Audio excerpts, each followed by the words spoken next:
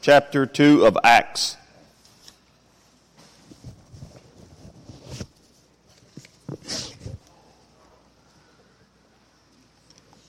I'll mention a couple of things to you, and then we will get started.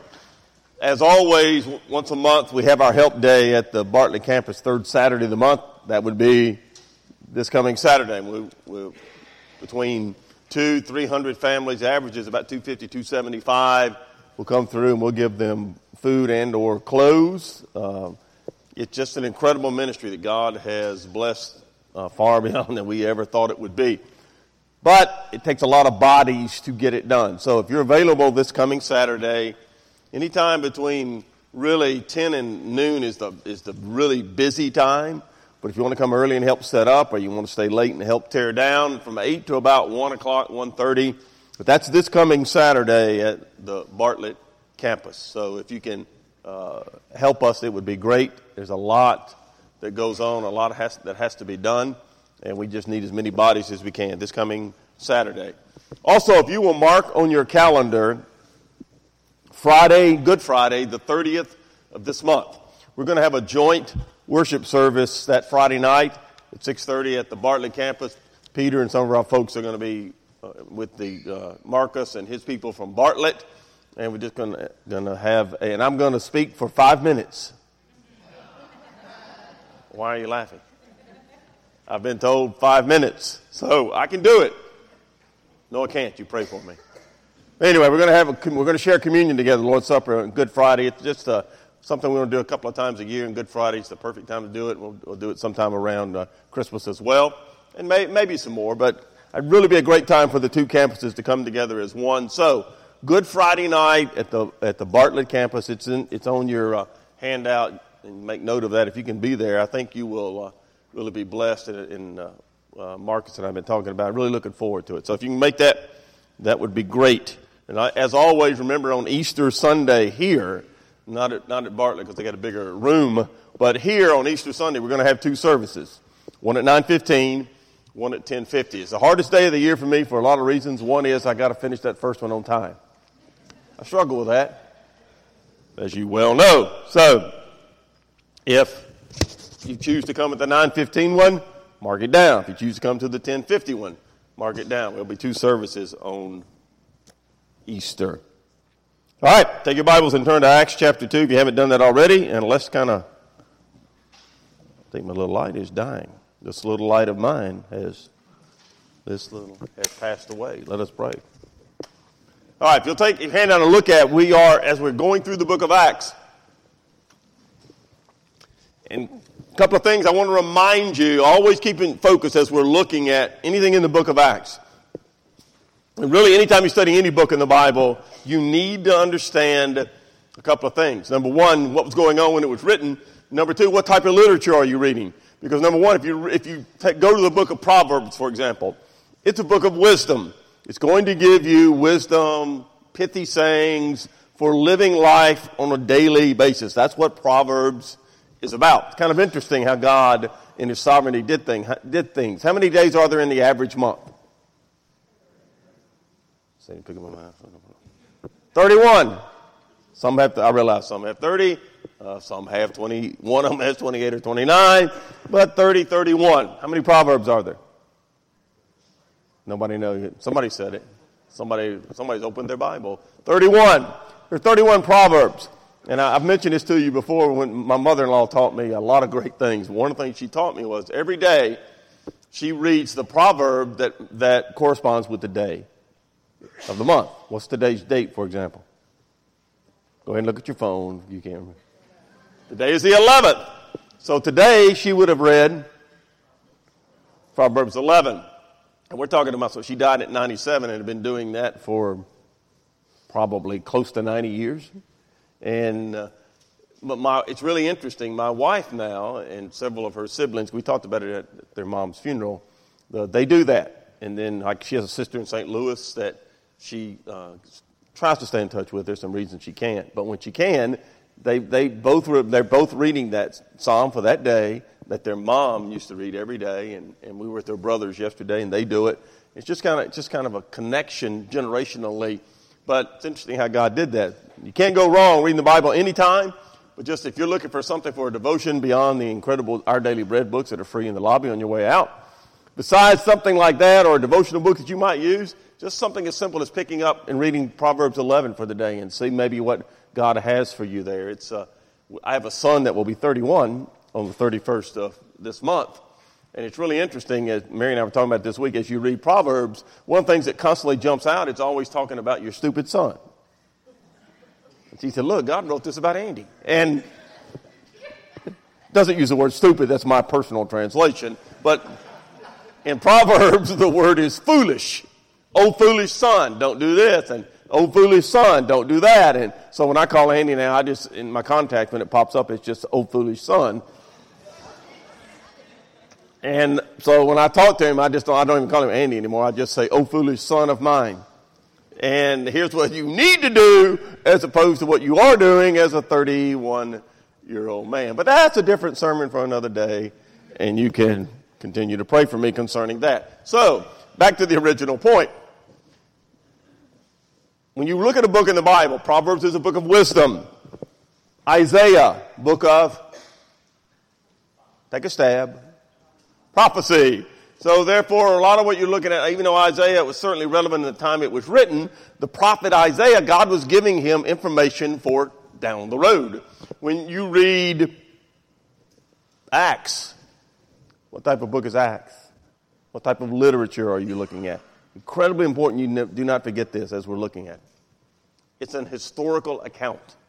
It is a book of history. A lot of doctrinal principles that we're going to see, we're going to learn, that you can apply to your life. But you got to keep bringing back to your memory as you read it that it is a book of history. For example, if you read Galatians, Ephesians, Philippians, Colossians, 1st and 2nd Timothy, on and on, those are epistles.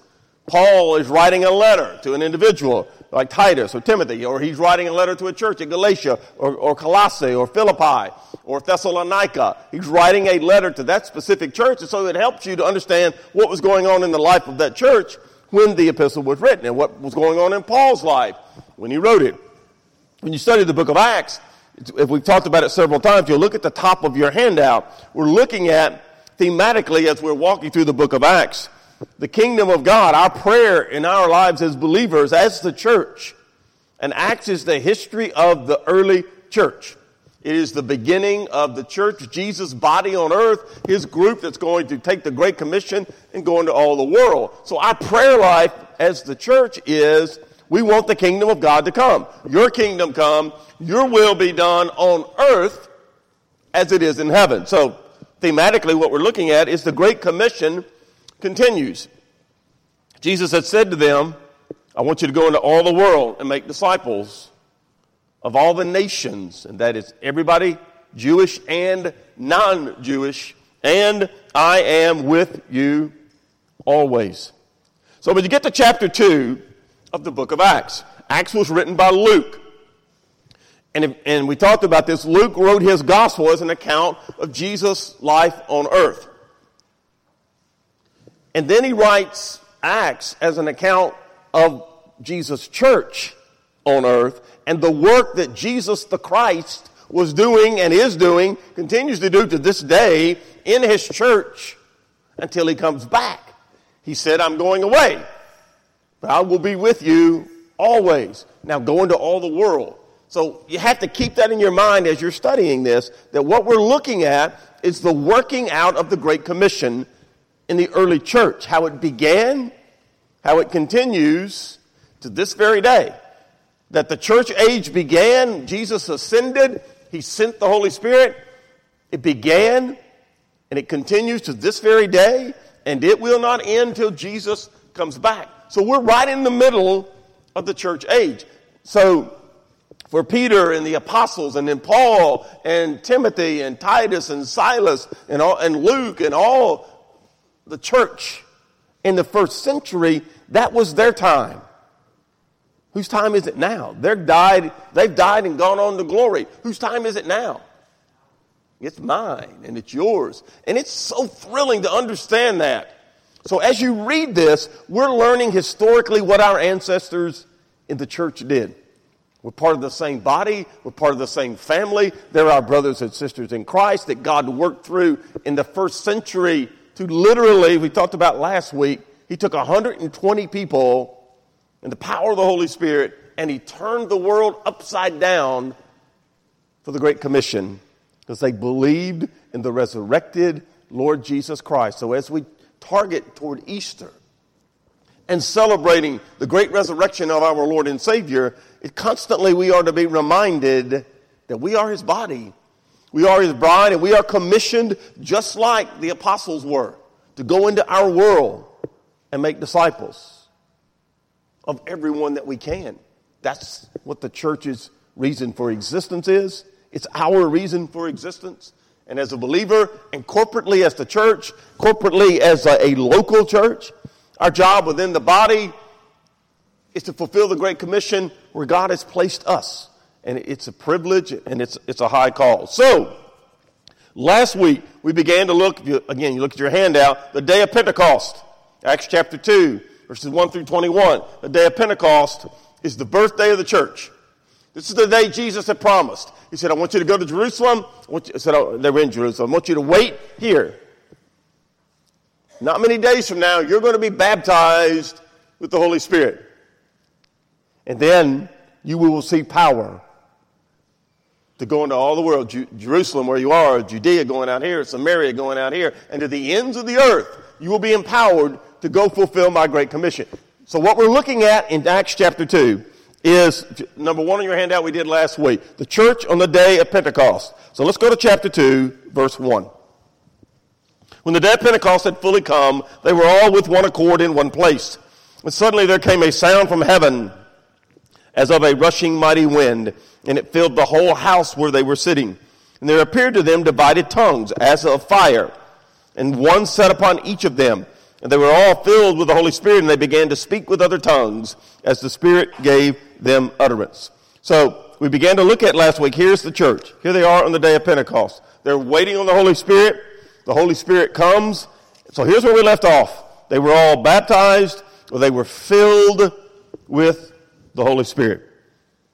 So I want to pause here for a moment and go back for just a second and notice verse 2. Suddenly there came a sound from heaven as. Do you see the little word as? I'm the only person in the universe that can give you an entire sermon on the little word as. But I'm not going to do that. I'm just going to make a point. The little word as, verse 2. It was a sound as of a rushing mighty wind. It filled the whole house where they were sitting. Verse 3, there appeared to them divided tongues. What's the next word? As, if you've got the correct translation. As of fire, and one sat upon each of them, and they were all filled with the Holy Spirit. So here's what I want you to notice. As means it wasn't a rushing mighty wind. It could have been, but it simply was a sound like that. An incredible sound that got their attention.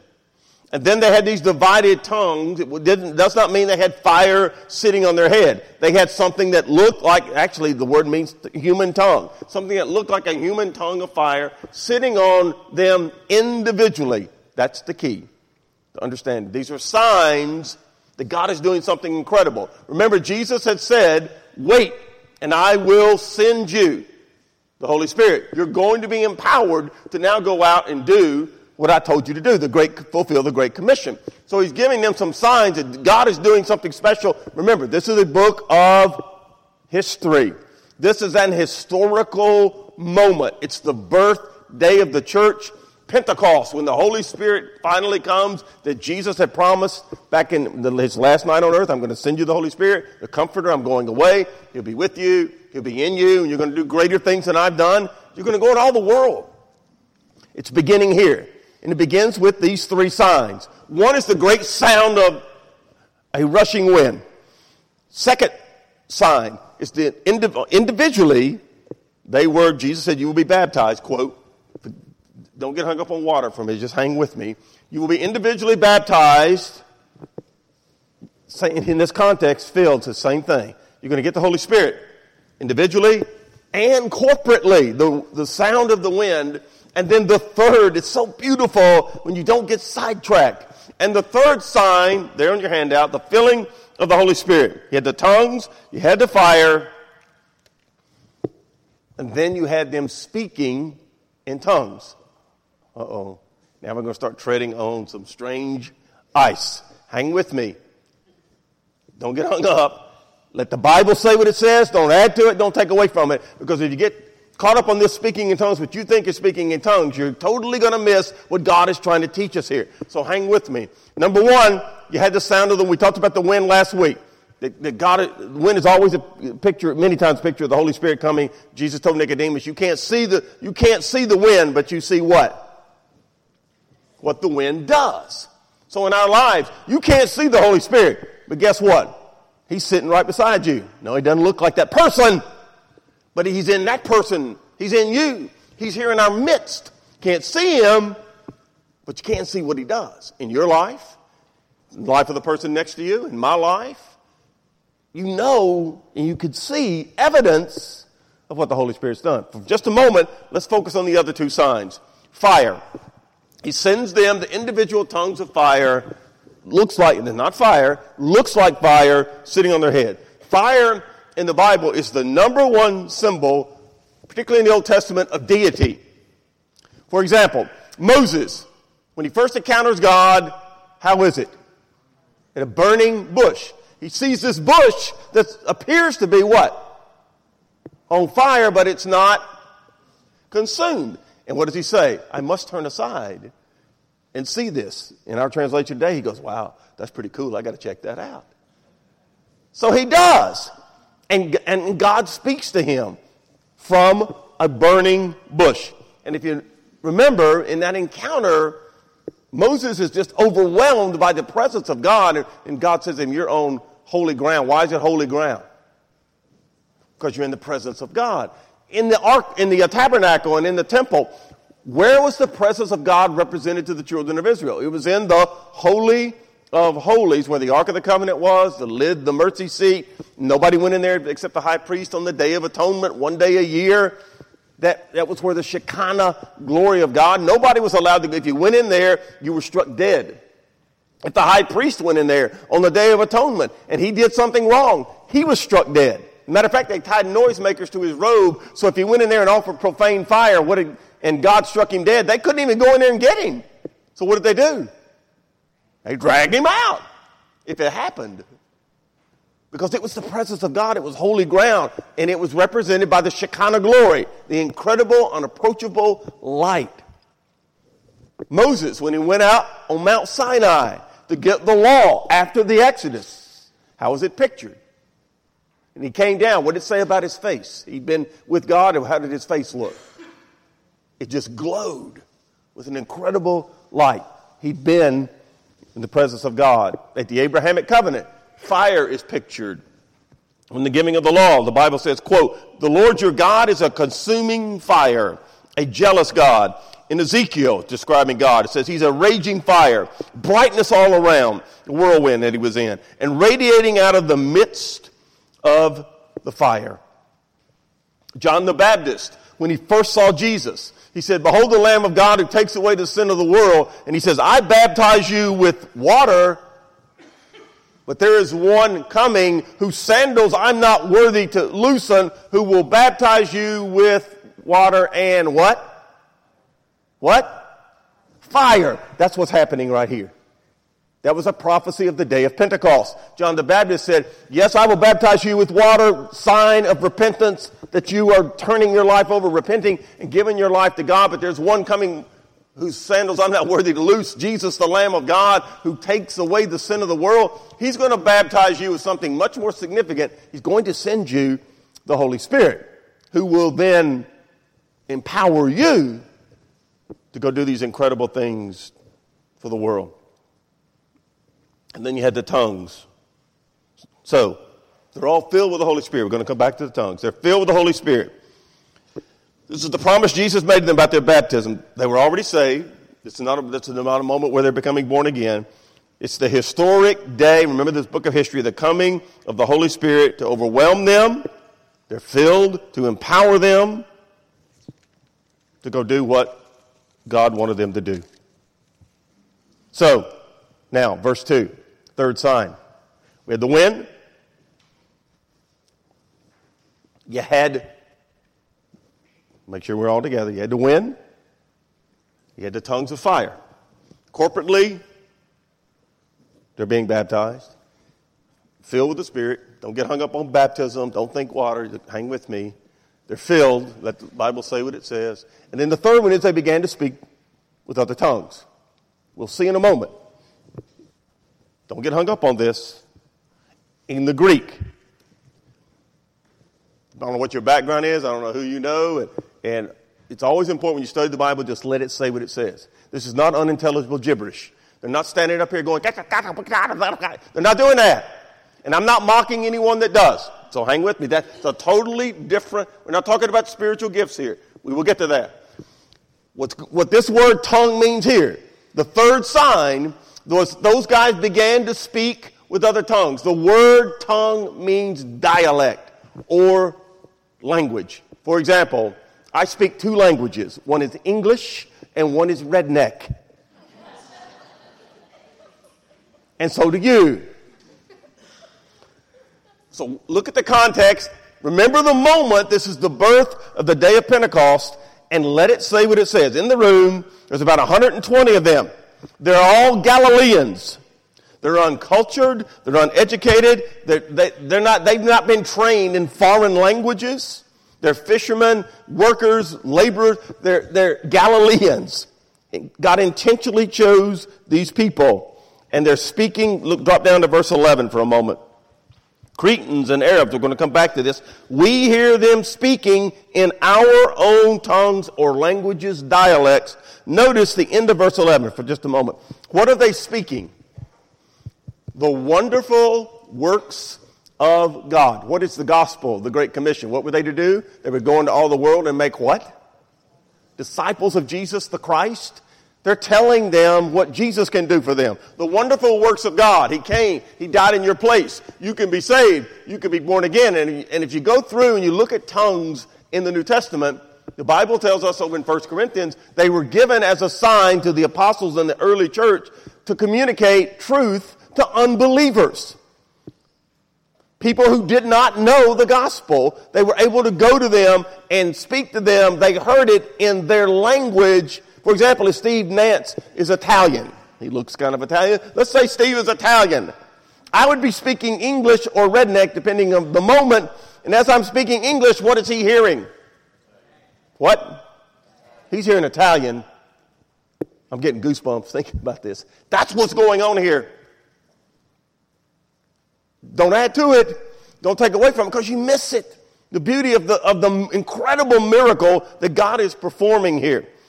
These 120 ignorant, uncultured, unlearned Galileans are simply, suddenly able to communicate with all these people we will see in a moment in their own language the truth of the gospel.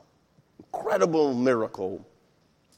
Remember, it's a special, historic moment. It's the birthday of the church. God is saying, you need to pay attention to these people. They've got something that you need that will change your life and change your world forever.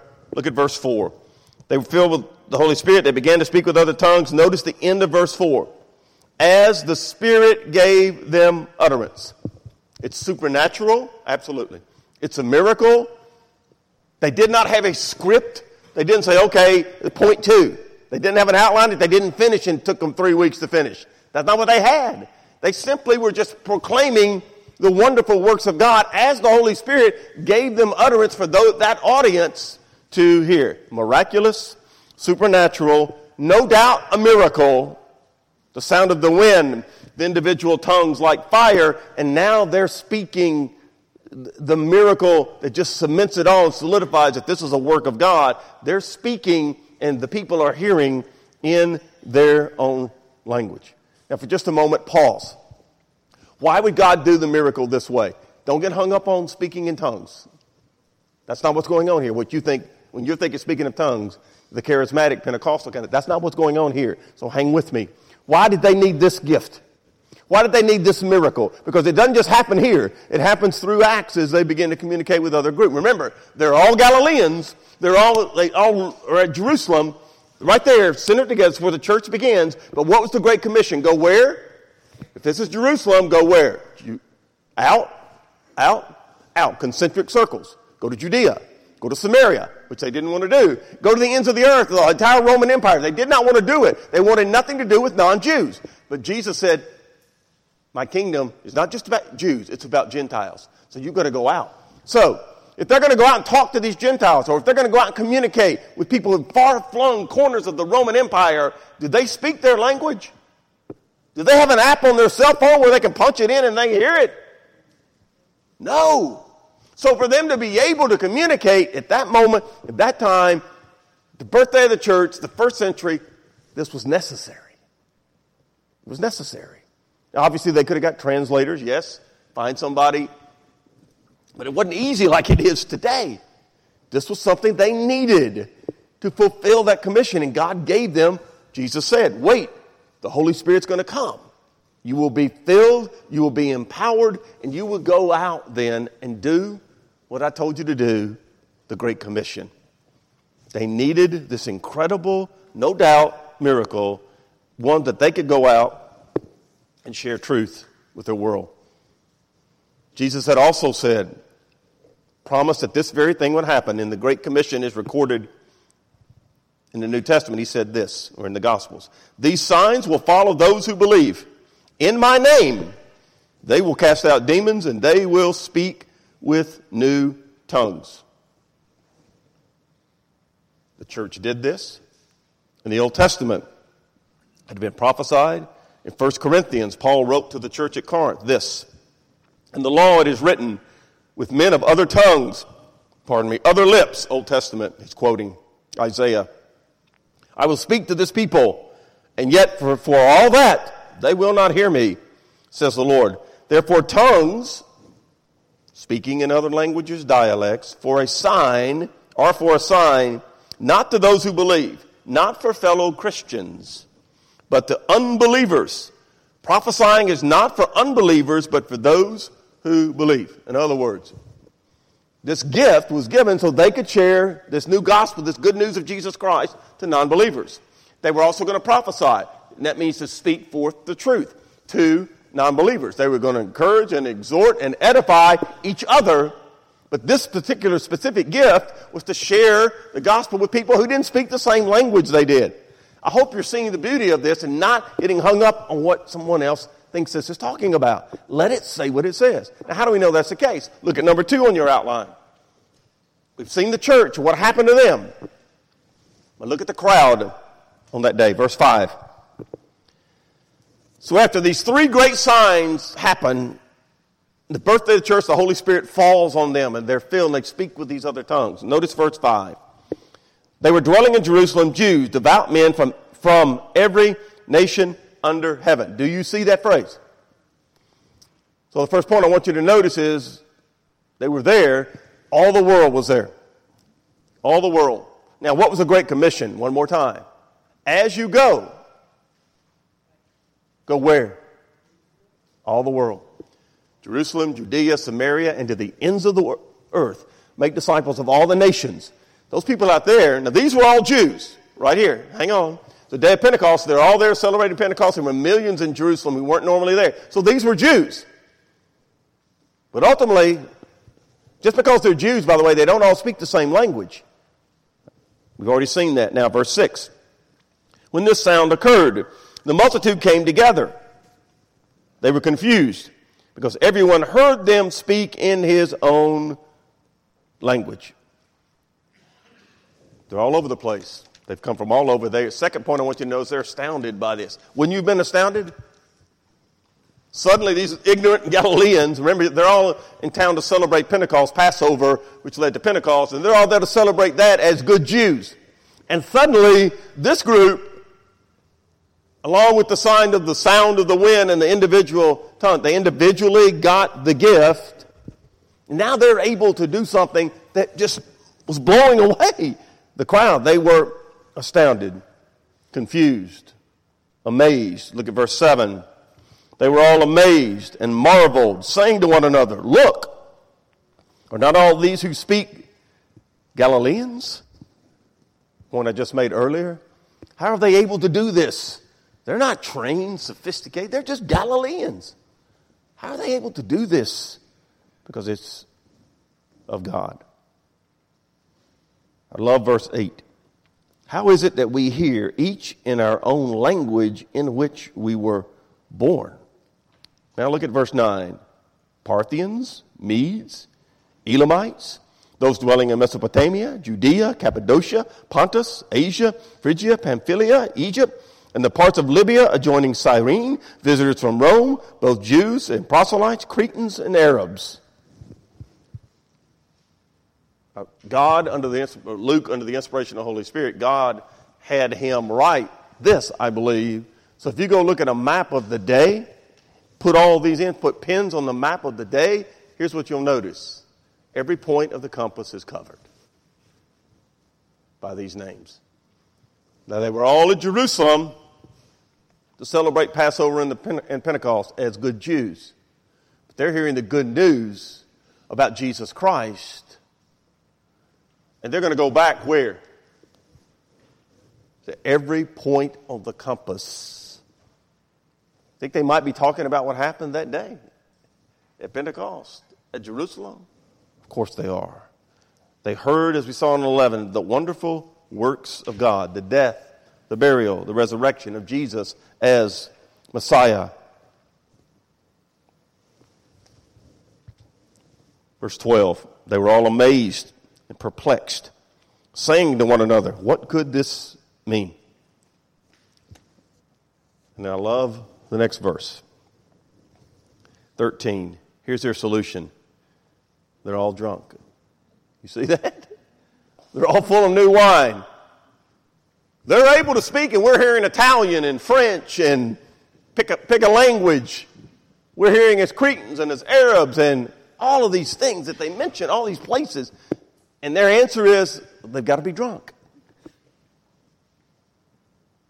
Here's what I want you to notice. There's a principle here that's so beautiful. They don't have an answer, do they? Because the only answer is what? This is a supernatural work of God. They don't want to acknowledge that, do they? Has that principle changed? Now, I was sharing with my class this morning, like with my older brother. When I sit and witness to him, it's happened over the years, and he says I'm an evolutionist. So we sat and we talked about creation versus evolution for a long time. We didn't even talk about creation. We just simply talked about evolution. He was a captive audience. He had to ride with me up to see our aunt. For an hour and a half, he couldn't get out of the car. So we talked about evolution for an hour and a half, and by the time we got there, he goes, evolution's kind of stupid, isn't it? I said, sure is. He goes, you're going to tell me I was created, aren't you? I said, no, you tell me where you came from.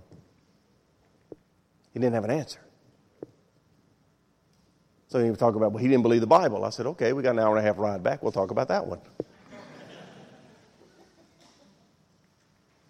But when you get cut through all the stuff, you can show that evolution doesn't make sense. And the only thing that does make sense is somebody created this. Now, you don't have to believe it's the God of the Bible. Like Stephen Hawking says it was aliens. Which would you rather go with, aliens or the God of the Bible? Please. So, okay, so you don't believe the Bible. That's fine. You got an answer? Scripture has an answer. You don't believe the Bible is true. Okay, I can show you how some of these guys knew things that happened 700-800 years, down to the detail, after they lived. How in the world did they know that? How did the guy know two different guys in the Old Testament wrote actually 2,400 years prior to the man discovered in 1492 that the earth was not what? Flat.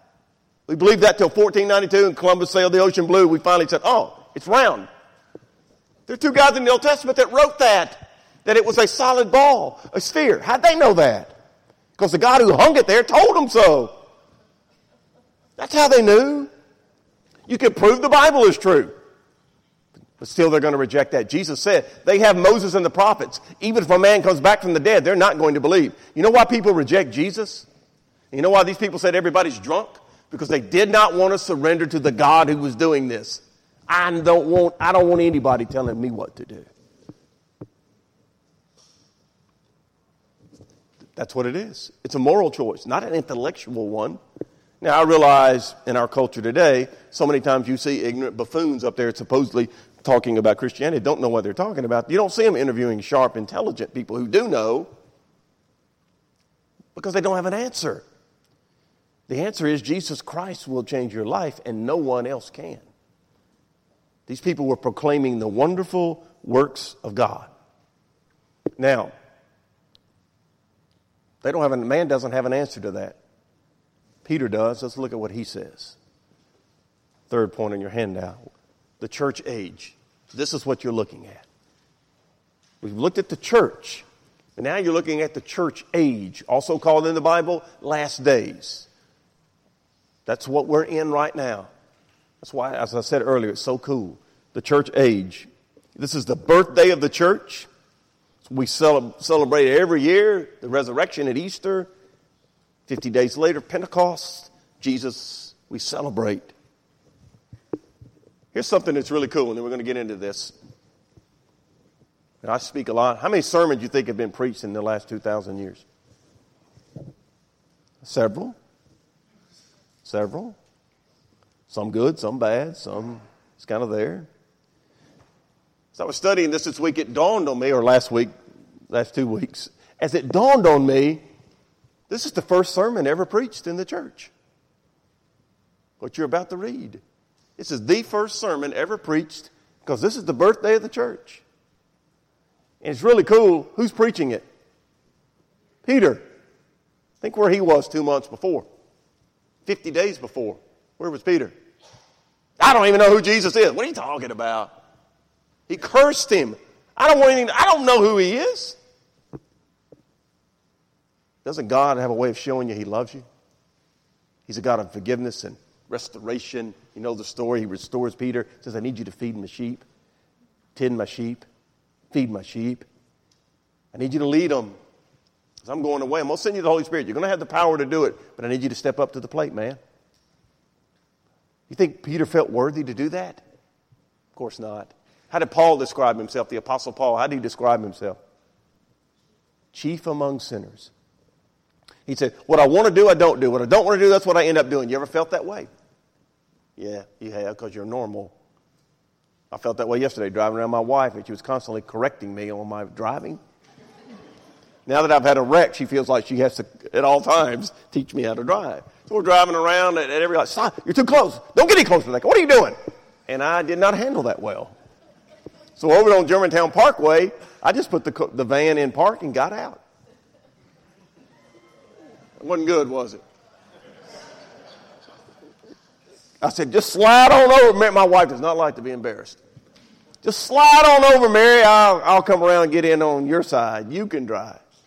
She said, get back in the van. You're embarrassing me. I said, I'm telling you, I'm not getting back in. No. So I got back in. Now, was that smart on my part? No. Should I have done? No. But you know what? What does God say? I know you're stupid, Randy. We all know you're stupid. But get back in the game. I got a job for you. And I told you this last week or the week before, if you think you're insignificant to the great cause of the kingdom, you are wrong. I'm going to tell you that based on the authority of the Word of God. When God saved you, if He was through with you, what would He have done? He'd have taken you home. He's not through with you. I don't care who you are and I don't care how inadequate you think you are. If you're saved, God has a ministry for you. You just need to find what it is and jump in with both feet. I was talking to my brother-in-law yesterday who's been a baseball, football coach in this city. He coached me in the 9th grade in 1968. I wasn't one of his better athletes. But anyway, we were joking about it yesterday. He's getting ready to semi-retire next year at age 75. Since 1966, he's been coaching on a very successful level in this city. And here's what he said. I think back at all the jobs I've had at Briarcrest, ECS, and Colonial, and Briarcrest again, and all the jobs that I've had. He said, I've been really blessed and fortunate. He loves to coach. He found his niche, didn't he? I love doing what I do. I love to share the Word of God. I don't like some of the other stuff I have to do. I'm telling you, you have a ministry. You have a ministry. I don't know what it is, but I do know you have one. And if you think you're inadequate, you're calling God a liar. Don't ever think that about yourself. Now notice what Peter says to them. I love this. So here's Peter's explanation of what's happening on this birthday. Verse 14. What's the first word? But. There it is, my favorite word in the Bible. But Peter. He's about to say, no, it's not what you think. Pay attention. But Peter, standing up with the 11, raised his voice and he said to them, I love raised his voice. Probably didn't have a microphone. He probably had a loud mouth. Peter was very boisterous and up front. He's speaking to the crowd. He raises his voice and, whoa! Pay attention. He said to them, men of Judea and all who dwell in Jerusalem, let this be known to you and heed my words. In other words, pay attention to what I'm about to tell you. These are not drunk, as you suppose. It's only the third hour of the day. I love the sense of humor of God. You know what he's saying here? They can't be drunk. It's only 9 o'clock in the morning. That's exactly what third hour of the day meant. They can't be drunk. It's 9 o'clock in the morning. Even Jews don't get drunk by 9. That's what he's saying. And particularly at Pentecost, because it was a holy celebration. They wouldn't even be drinking. Even if you were the town drunk, you wouldn't be drunk at 9 o'clock in the morning on Pentecost.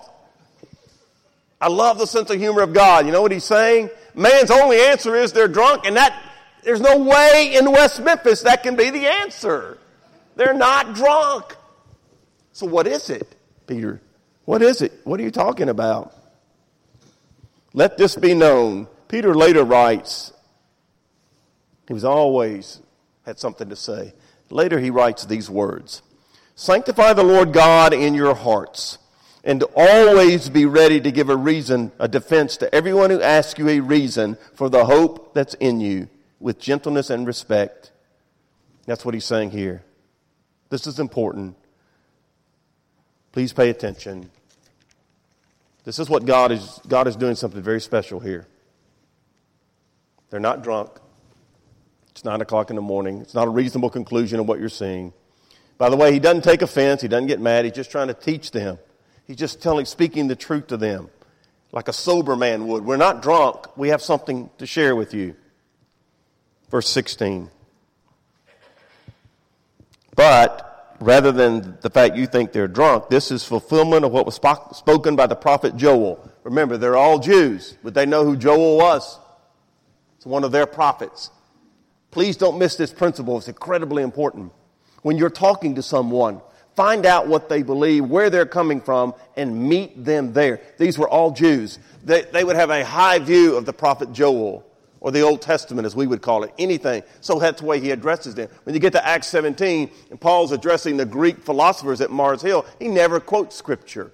He quotes their poets, and he meets them where they are. So if you talk to someone who doesn't believe the Bible, then don't talk about the Bible. Talk to them about where you came from. Talk to them about conscience. Talk to them about creation. Ask them who they think Jesus of in other words, you see what I'm saying? Meet them where they are.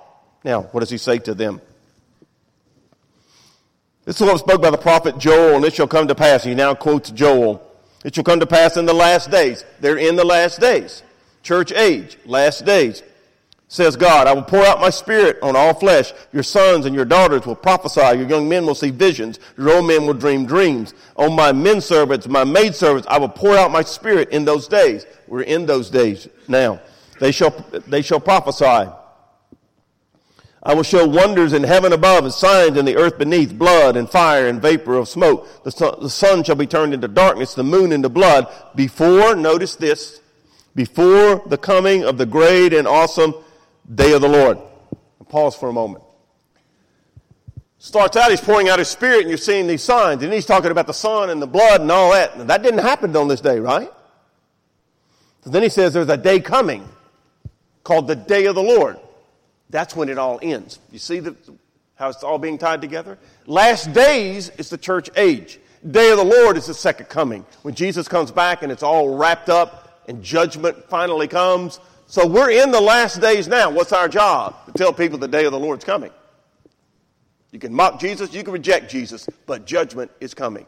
It's our job to lovingly, respectfully meet people where they are, speak the truth in love to them, and let them know there is the day of the Lord coming. Now notice verse 21.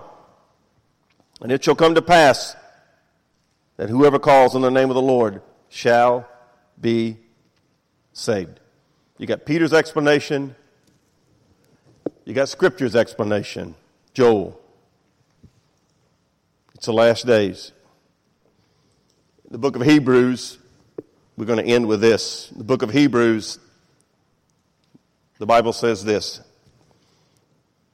Chapter 1, God, who at various times and in various ways spoke in time past to the fathers by the prophets, has in these last days, church age, spoken to us by his Son, whom he has appointed heir of all things, through whom also he made the worlds.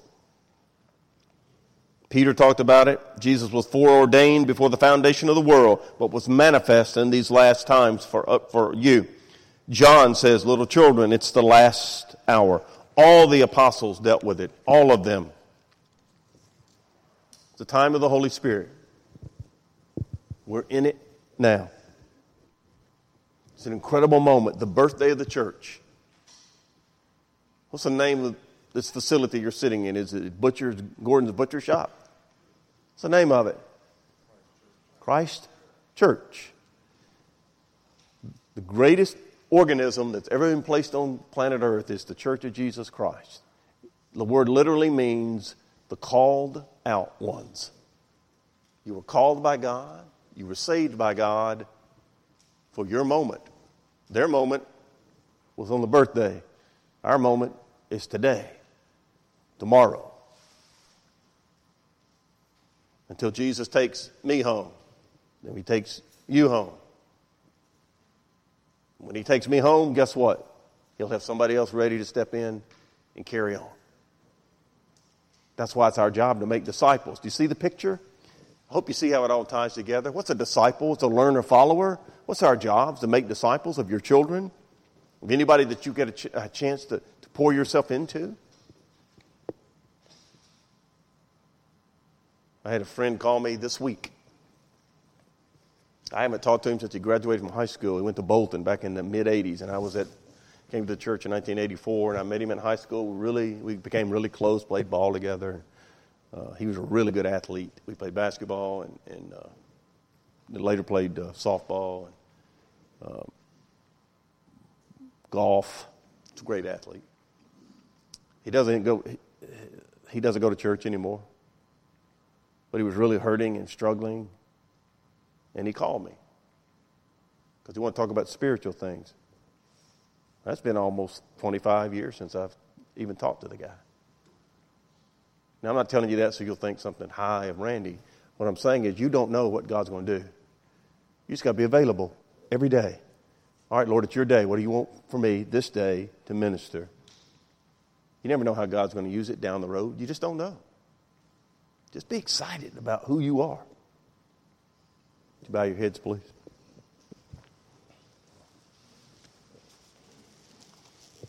Father, as we wrap up our time together today, we simply want to be reminded that you're our Father. You called us. You saved us. We're the children of God. That you did those incredible signs on the day of Pentecost for a reason, to establish those apostles as your spokesmen. That this was a special moment in time. You were giving the Holy Spirit for their ministry, which changed the world. We want to be part of that today, Lord. We want to be part of changing the world for Jesus Christ. Use us as a church, as individuals in the church, wherever you send us in our community, even allowing us to be part of things around the world. Just part of spreading the gospel, the Great Commission. Started with them, it continues with us. Thank you for the privilege, Father. And for somebody here who's not a Christian, not a Christ follower, they would realize Jesus is my hope, my only hope. I need to be saved. Just say, Lord, forgive me. Thank you for dying in my place. Forgive me. Save me. I want to be a disciple of Jesus Christ. We commit this time to you, Lord, in Jesus' name. Amen. Please stand as we sing and